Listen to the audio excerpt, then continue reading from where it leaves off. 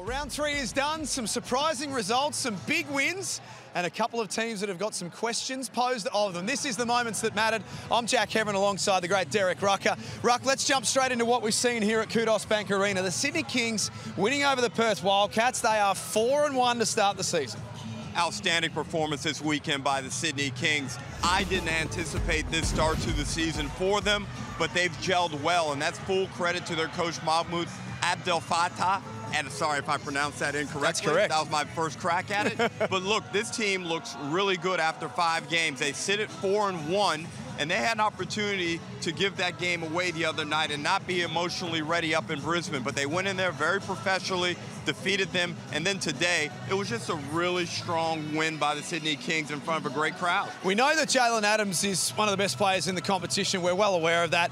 Denzel Valentine coming in, we knew his capabilities.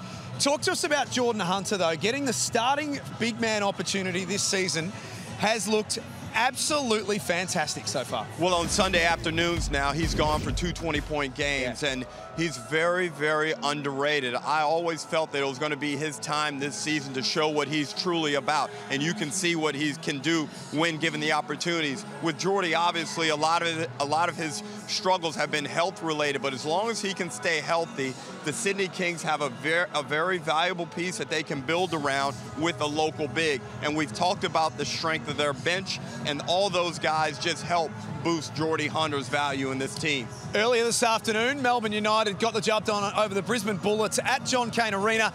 There was a point there where this looked like this was going to be a 30-plus margin.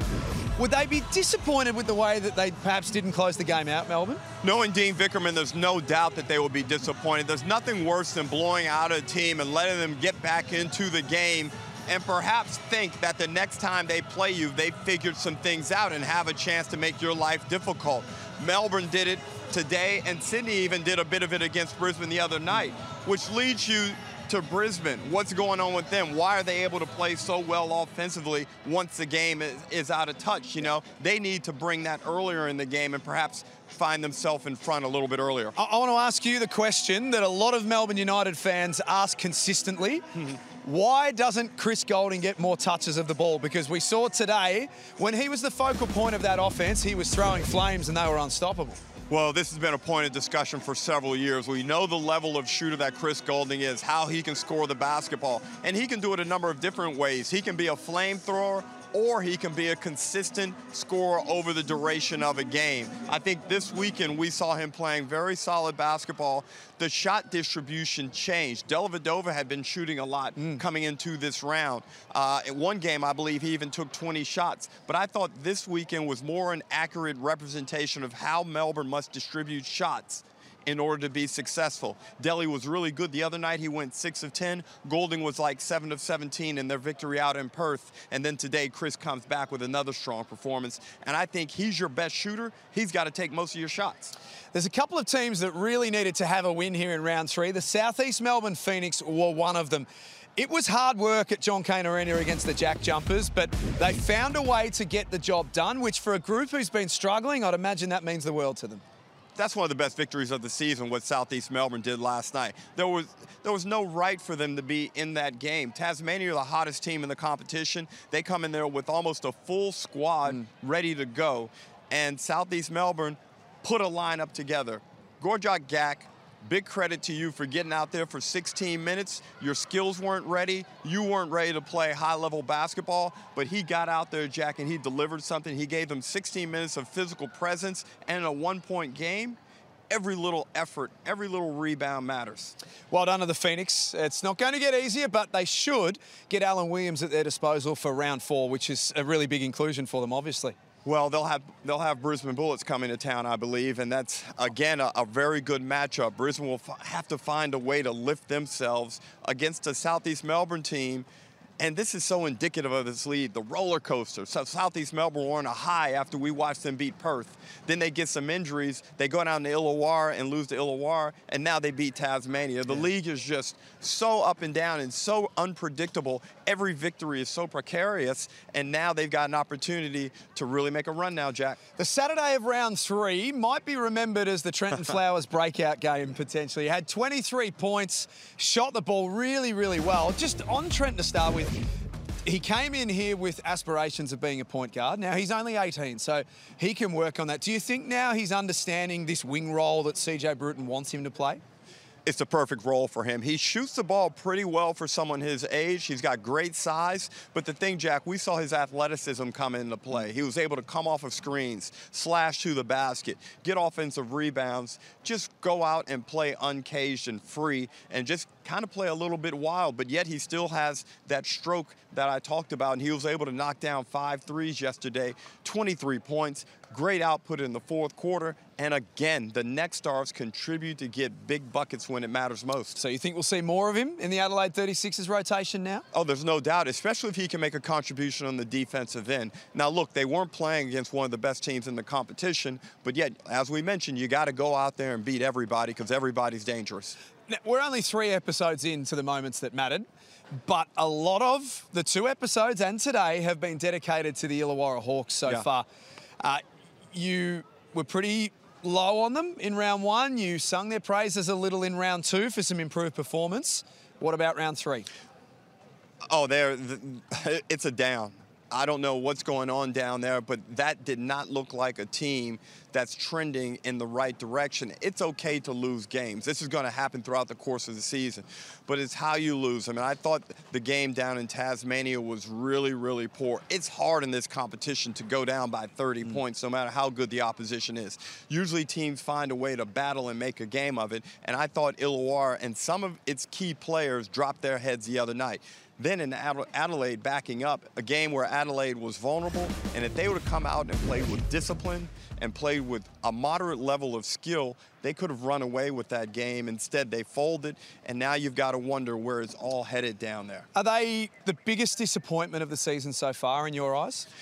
I told my friends that I thought they were going to be a significant improver. I thought they would get off the bottom of the ladder this season, Jack. I thought the way they had recruited, the size they had, and with Justin Robinson, Tyler Harvey, and Gary Clark as your 3 imports, I thought just from those guys alone, they would be in play-in contention.